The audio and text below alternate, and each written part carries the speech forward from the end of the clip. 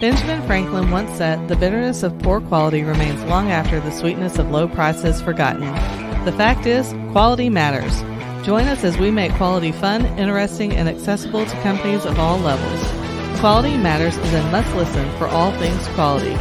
Listen in, ask questions, and get back to doing what matters most. Quality Matters, brought to you by Texas Quality Assurance, where quality management gets simplified.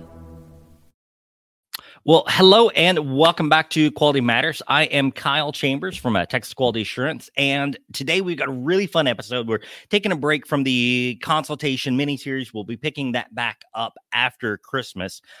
But, and I'm really hopeful we can get this out here in the next couple of days, so we got plenty of time before Christmas. We have Kevin Ferrick from API joining us on the podcast again today. And what we're talking about today is the migration, or not migration, but rather the upgrade of the Q1 standard from the 9th edition to the 10th edition. Kind of dive into why it was done, what changes were made, what we're looking for, just really kind of help understand this a little bit better, because there's no shortage of folks out there that this is going to impact over the next year. So with that, let me bring Kevin Ferrick. He is the Senior Director for Monograms in the API Q1 program. So Kevin, welcome to the Quality Matters podcast again. Kyle, thank you very much for having me. Thank you. Appreciate it. So give everyone, it's been, 2 years since we probably had you on here. Oh, it's been a while. It's been a while. Yep. Yeah, I think we were still in the middle of COVID and everything last time we did. So fill everyone in, kind of give us a little bit of background on kind of who you are, why you're the expert we're talking to here. Well, expert, I don't know if I'm going to go that far. But, so I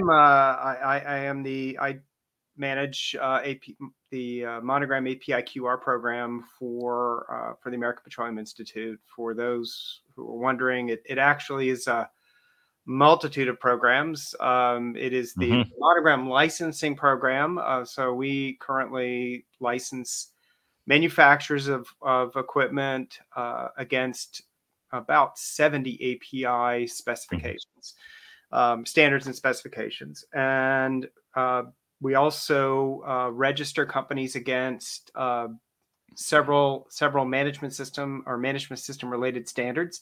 So API, the one we're going to talk about today, is API specification Q1, but we also license against Q2, which is for service providers, which some may have questions about what service means. Going there's a little more gray now. Yeah, it's a little gray.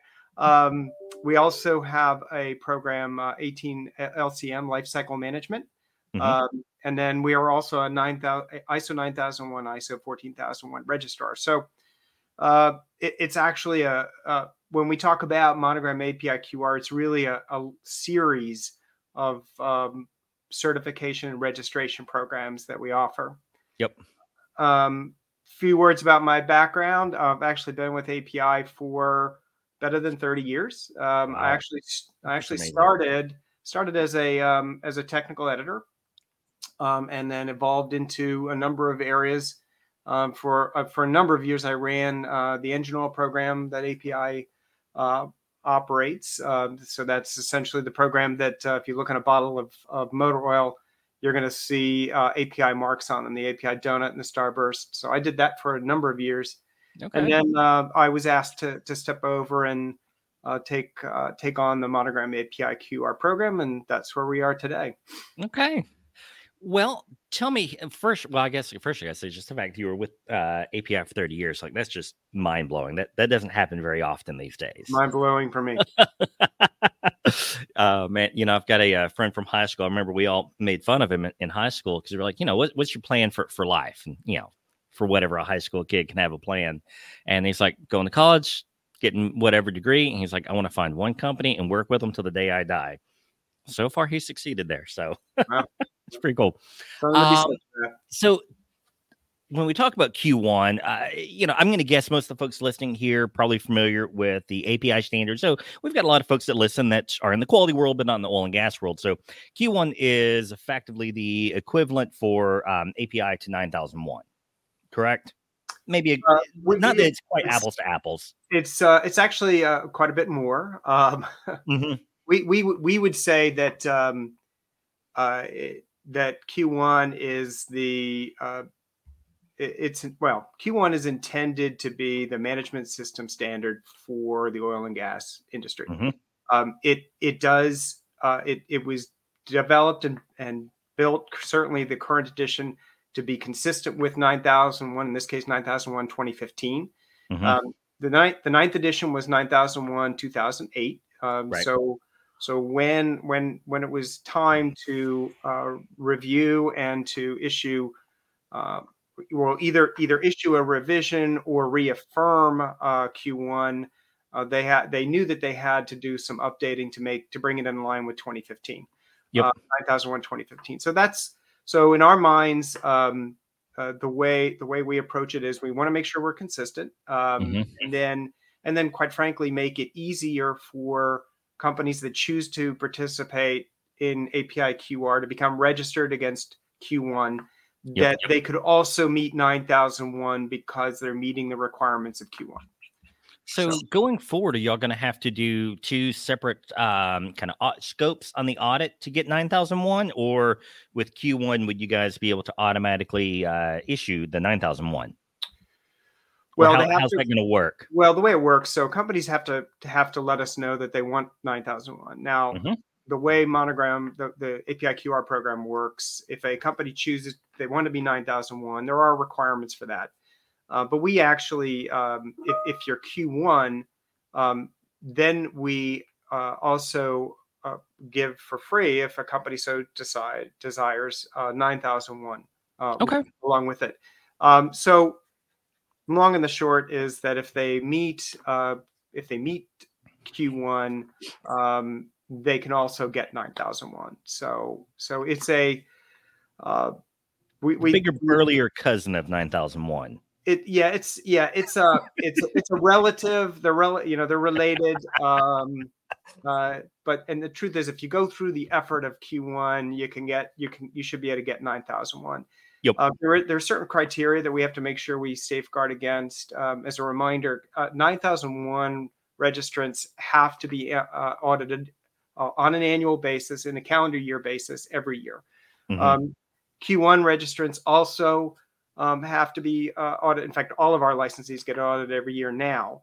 But with 9001, we have to be very careful to make sure that we adhere to the requirement of getting the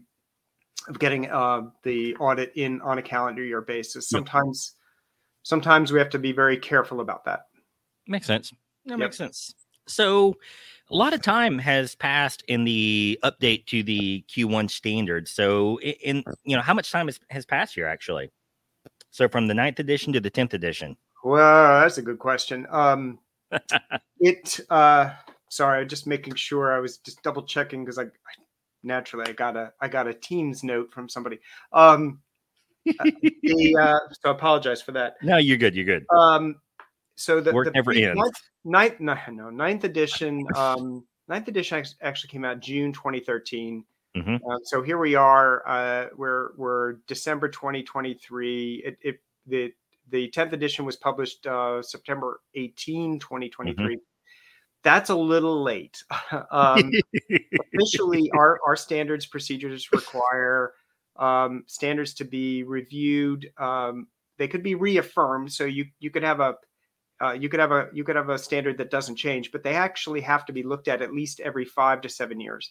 So they're either revised, they could be withdrawn depending on the standard, or they could be reaffirmed. But something has to happen, and in this case, the Q1 needed to be reviewed at minimum. But then, of course, knowing that they had to bring it up to be more in line with 9001 2015, I think the expectation was there was going to be enough changes, and in fact there were quite a few changes. So it basically meant we have a new edition. Gotcha. Well, what are some of the changes that were made? Like what's the end goal? It sounds a lot like the end goal was alignment with 9001 because they definitely made the language and the way the standard flows all sorts of funky, but that's a whole other series of podcast episodes. So obviously some challenges there, but other than alignment with 9001, what were some of the changes or improvements in this edition of the standard? Well, as I said, that I'm going to be probably staring at my cheat sheets. No, that's fine. But so a couple things to keep in mind. Number one, they're if you look at the table of contents, you're going to see that there are some differences. But there were some drivers, I think, that really shaped the standard and the way it came and the way it's turned out. For sure, you're correct that the 9001 2015 was sort of at the top of the list. That we had to make sure that Q1 was consistent with that. So they did. So that was done. A couple other things that were done. If they look at it, they're going to see that the scope has been expanded. Essentially, scope expansion, and if you want to understand the difference, you want to look at the 9th edition scope versus the 10th edition. Yeah. So the 9th edition established quality system requirements for organizations that manufacture products in accordance with API and other specs that are intended for use in the petroleum and natural gas industry. Under the 10th edition, they basically expanded the scope to include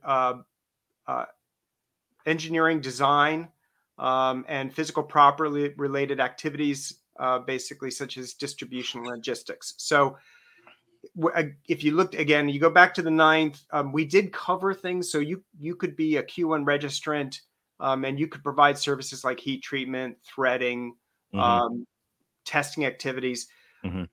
Those carry forward to the 10th edition, but they also added other things like, and mostly distribution, logistics, and of all things, software. Now, software, we're not sure how to manage that yet because, quite frankly, we don't know how to audit against software. So when we're looking at this for API QR, when they expanded the scope, it really was to bring in some participants that would not have been eligible under the 9th edition. And realistically, distribution and logistics providers are now companies that could consider doing API QR.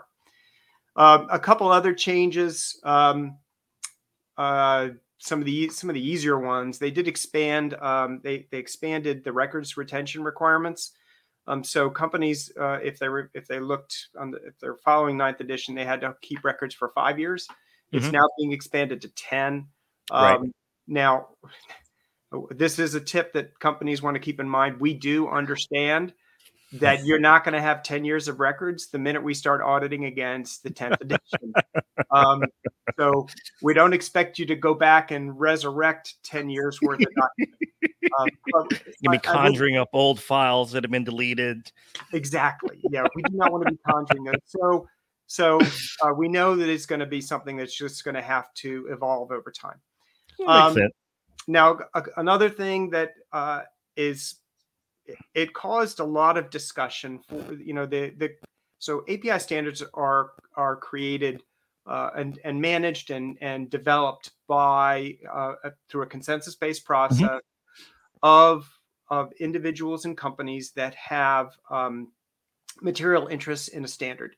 So we don't just write them. We actually have committees that write our standards, and these are composed in the case of Q1 of users, users would be companies like the oil and gas companies themselves, users, manufacturers, and others. So manufacturers would be manufacturers of equipment, and in this case, it included companies that were part of that were interested in logistics and distribution.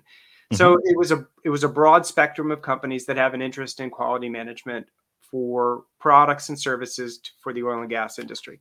Sounds like a more functional version of what ISO does with their TC 176. Exactly. And all of our standards, all of our standards really are they're done through consensus based. Now, consensus means we try to read. It's not unanimity, but it's significant amount of agreement.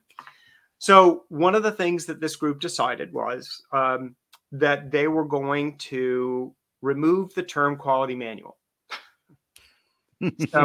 So if you know, and in fact, I actually have, I went back and I was doing some research on an article, and the original Q1 came out in January 1985.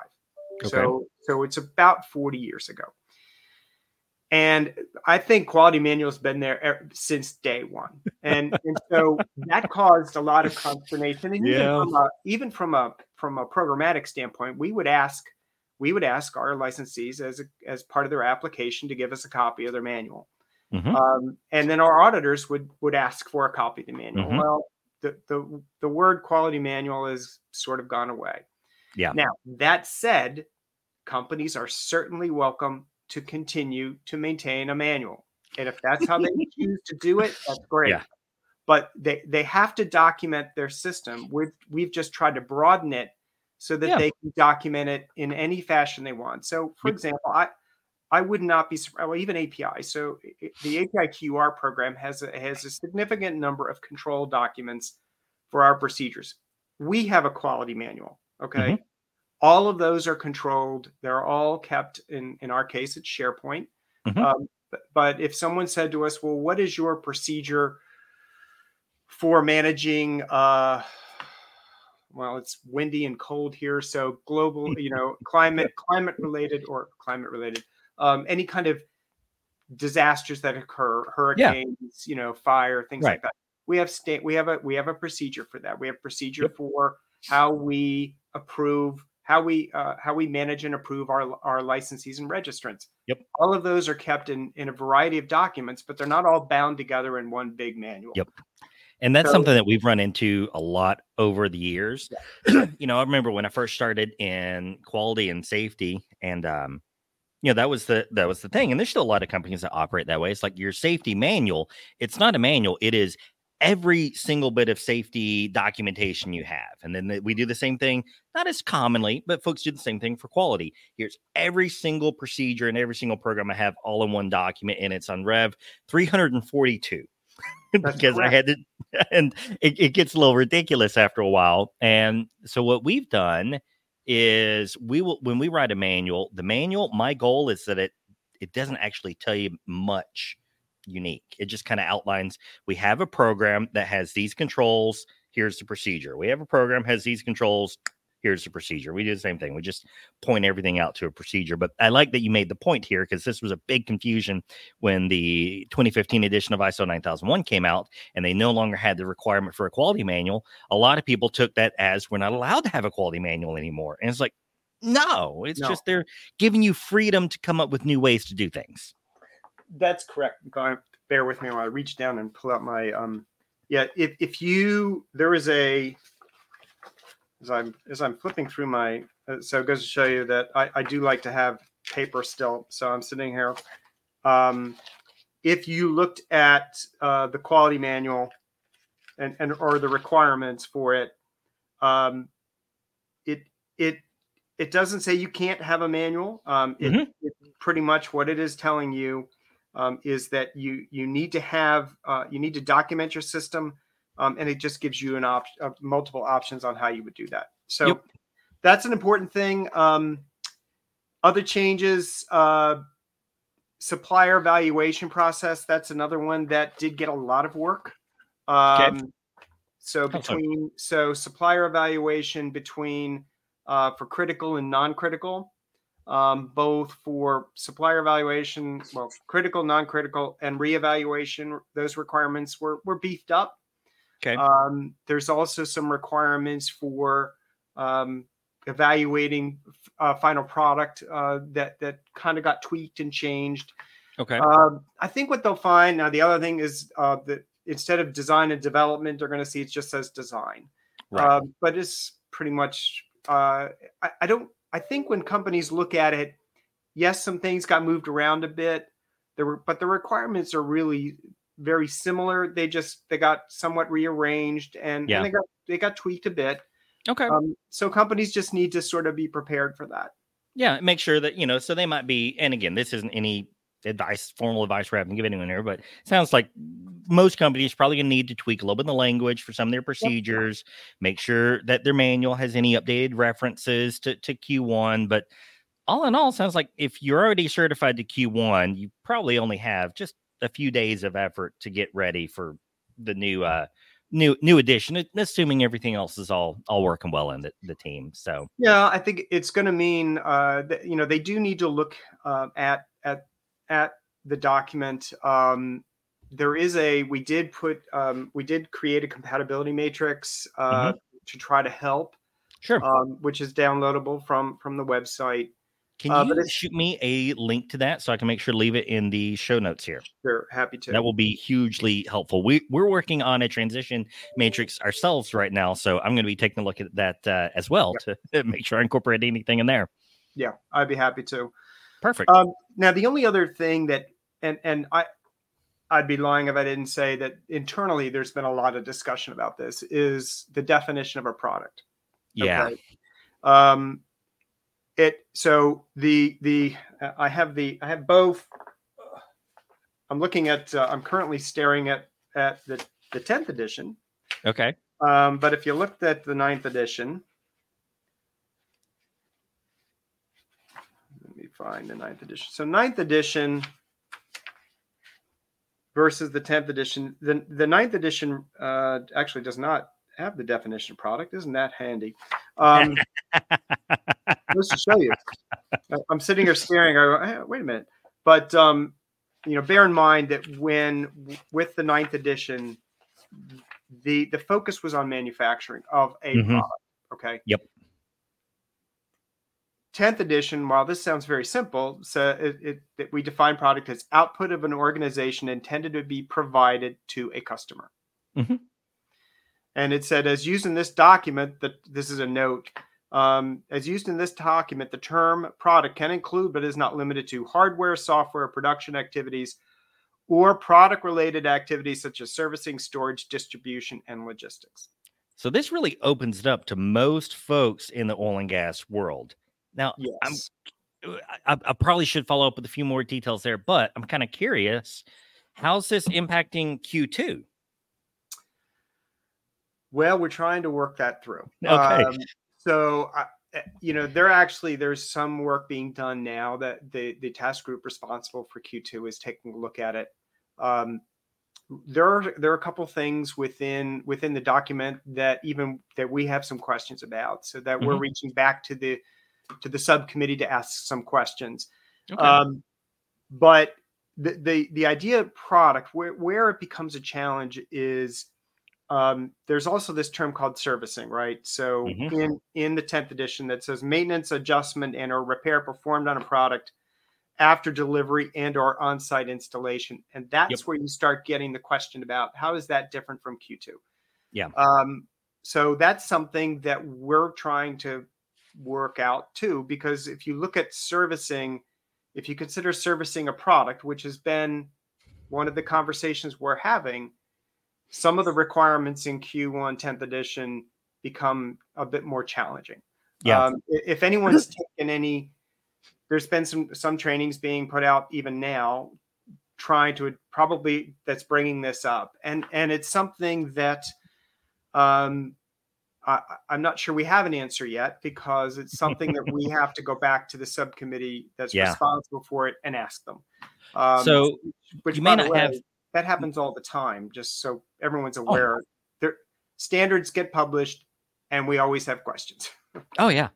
I don't think there's any way. Well, I think we can all probably relate to that a little bit. And so just imagine, like, anytime you update a process procedure, like, you immediately know there's probably 2 or 3 other places this is going to impact. And I'm just not quite sure yet. And that's when we have the whole management of change process. What else do we need to go check and evaluate and walk through? So y'all are just doing the same thing on a higher scale. That's right. That's right. I'm curious about this. So trying to think about, and I don't necessarily want to spend too much time on the Q1, Q2 here, but it is an interesting kind of dilemma. So we've got one client that really the only product they provide is skilled labor for, construction and maintenance. Mm-hmm. Whereas another company that maybe would service those components in a shop, or maybe has some sort of a hybrid back and forth where they're really repairing, maintaining, and overhauling the equipment. The folks that are repairing, maintaining, and overhauling, it sounds like, would be a real good fit for Q1. And the folks whose really only product is skilled labor on site would be a good fit for Q2. Yeah, off the top of my head, that sounds about right. Again, probably going to get yelled at. But no, it's all kind of when you Q2, the way it's always been shared with me is that Q2 is intended for service provided at the wellhead, the well site. Yep. All right. And that can be in a variety of forms. It could be, it could be providing labor to do the work. It could be that they're performing a very specific service function using service-related product at the facility. Okay. Gotcha. So when we think of Q2, that's kind of where our heads are. Sure. If you're talking about, when we talk about product in the 10th edition, if a company is providing maintenance and repair, for example, on a specific product, then it's probably leaning more towards Q1. And bear in mind that even, like today, you have companies in their scopes, Q1 scope statements, that are providing repair and remanufacture services on equipment, right? So maybe they're the original manufacturer, but they may also be providing repair and remanufacture, say, of a BOP. So for example, doing repair against API spec 16A or standard 16AR, which is repair or manufacture for, in this case, in BOPs. So you have in that situation, you have more of a Q1 type facility because it's a distinct product. Well, I guess kind of the general takeaways, there's questions that'll still be answered over time, but I'm excited that Q1 is opened up. So it's a lot more obvious when there is a yes that this is a good fit for folks, because we've had a lot of discussions with folks before. They were like, well, I don't know if I need Q1 or 9001. It's like, can I even do Q1? I know I can do 9001, but then I've got people that want Q1. So I'm excited that it's opened up more so that it's less of a debate when folks are getting ready to go for certification as to what path is available to them. So that's exciting to me. What are some of the other kind of impacts that maybe y'all are expecting to come out of this update in the standard? I mean, what about like the audit cycle? How's this going to change their audit cycle? What can they expect in their next audit or the one after that? Well, there's a few things. Probably the most important thing we can remind people is the schedule and the timing of this. So when API has the option of when a new standard or specification is introduced that is part of the Monogram program, or in this case, API QR for Q1. The committee responsible for it essentially advises us on what the implementation should, when the implementation date or when the effective date for the Monogram program should be, what it should be. Sure. Today, the sort of baseline is if they think that a waiting period needs to be put in place, it's usually 6 months, but it could be up to a year. Okay. And depending on the breadth of the changes, the subcommittee that's responsible for the document will advise either 6 months or 1 year. And in this case, it was significant enough changes that they decided to make it a year. Okay. So the publication date for Q1, my head. I know, believe me. For programs, the publication date for Q1 is September 18, 2023, but the effective date, the Monogram effective date, is September 18, 2024. So what does that mean? What it means is that organizations that are currently in the program can. They actually have the option, and they can start requesting even starting early next year, January 1 of next year. Actually, they can ask to be registered, to audit against the 10th edition.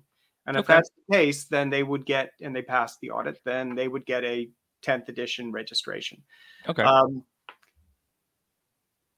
A few other things to keep in mind. If they don't want to do it early, then they will be required to meet the 10th edition if they want to continue to stay in the program starting September 18, 2024. So if they choose to do it early, that's great.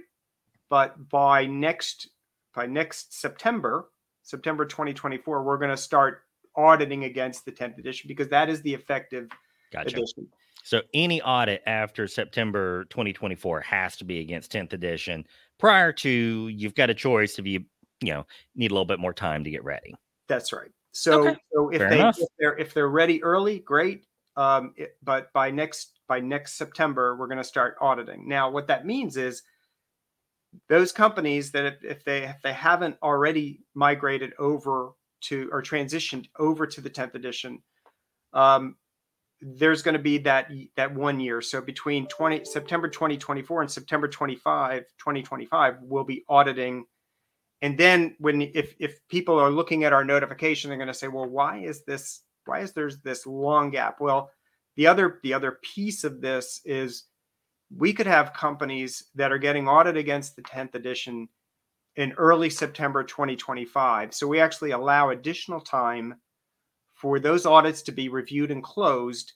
So Okay. realistically, we're looking at doing this transition, and it's a long labor pain. It's going to be starting in September 2024, and we're not going to be done until 2026. Gotcha. So what if you're in the middle of your certification cycle? Let's say that you've got 9001 in Q1, and next year's your S1 or your S2 audit. Is that going to have an impact there with it not being in the recertification year? Yes, there may need to be a little extra time added to audits to allow for that to happen. So, if you're it's going to be. So today, if you're what we call a dual, if you're a Q1 and a monogram licensee, you actually already you're going to get a surveillance audit for the monogram portion, but you're going to get a system audit anyway. But there may need to be additional time allocated depending on the license or the registration that the company has, because it could be, as what you've pointed out, for those that are fortunate enough to be doing a recertification audit, it's not going to be any different. It's going to be the full system audit. But if you're a surveillance 1 or surveillance 2 audit, if that's on your schedule, there might need to be additional time added. Makes Not sense. a lot, but the auditor is going to have to verify that they're compliant with the 10th edition. All right. I've got one more kind of weird scenario to throw at you here. Okay. So, because I know these are all the questions anyone watching this is going to be asking. Let's say that next year is your recertification year, but your recertification audit is scheduled for May or June.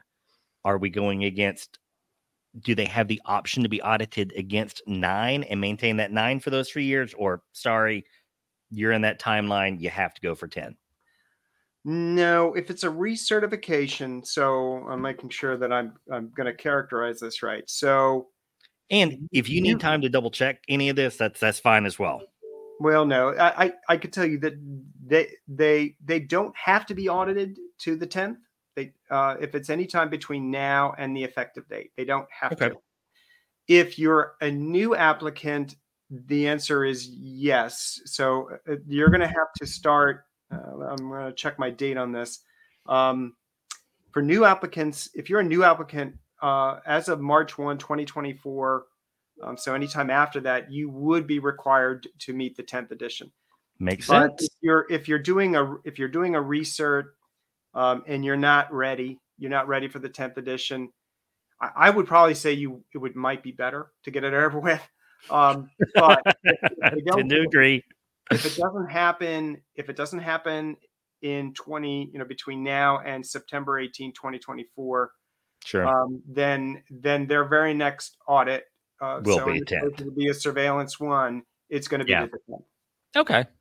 No, that all makes sense. I mean, I think those are the big things I know, at least the folks we work with are kind of have questions on. But no, again, like I say, I'm excited for this. Usually when I see a standard has made an update, it's very much kind of a cringeworthy moment. We're not real sure what's coming. We're afraid of all the changes that have been made. But really, everything in Q1, I'm fairly happy with the changes on this edition of the standard. It's not the pull your hair out moment that sometimes happens. So I'm really excited about it. Again, I'm very excited for the fact that the scope is kind of expanded for what a product is considered, even if there might still be a few kind of lingering questions there. Before we wrap up, is there anything that you want to share with folks in regard to the update to the standard here? Well, the only thing I would tell you, we issued the spec, so it was published officially September 18, 2023. Very quickly after that, we realized that the Annex A was not correct, and so we already did an errata. I have to thank our publications team for putting up with us and getting it fixed. And I would not be surprised if there's going to be some additional changes. I mean, or updates. So I would tell companies that they want to pay attention to whether any errata or any addendums are issued. If they're on a subscription, they're gonna be notified of that anyway. But there's likely going to be RFIs, requests for information or requests for interpretation, that are going to be submitted.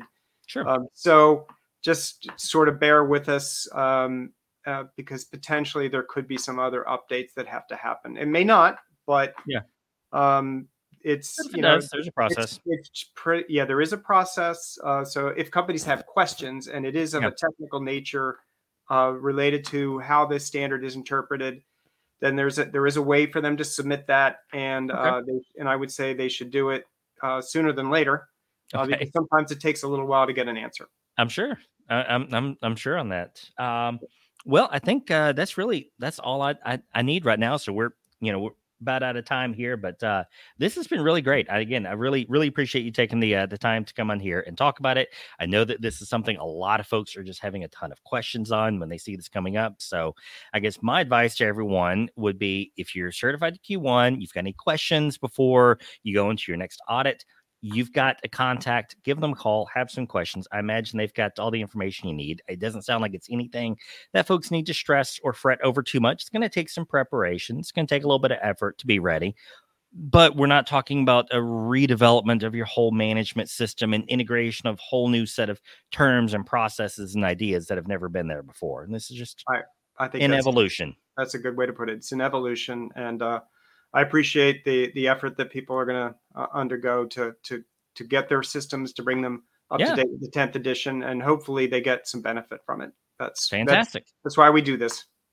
Well, thank you very much for your time on here. Again, make sure you get me the information there for them to download your guide, and we will talk again soon. All right. Thank you, Kyle. Thank you much. Take care. All right, everyone. So that is it for the episode today. Definitely some fantastic information for anyone certified to Q1 or working with API for your certification process. Some updates coming, some changes coming, a little bit of work to do, but I'm excited about it. I'm optimistic for it. And I think this is going to be good for folks in the long run, and especially with the added ease between the 9001 and the Q1 standard. I think it's going to be nothing but good for you guys. So please do check the links in the show notes below, and we're going to be releasing that transition guide. Now, again, this transition guide is coming from Texas Quality Assurance. It is not coming from API, totally document that we are developing here, but we think it's going to be really useful, really helpful as you're walking your team through the process. As always, if you need any additional help or support than what you've got here available to you on the podcast, do not hesitate to contact us. You can go online to texasqa.com and contact us through there. Find us on LinkedIn, wherever. We're all over social media, you name it. Happy to answer any question you have. And if you need a little bit of additional support, we're here for you. So be sure to like, subscribe, and definitely share this episode, because I guarantee you there's someone you know that needs it. So with that, you guys have a great day, and we will talk to you soon.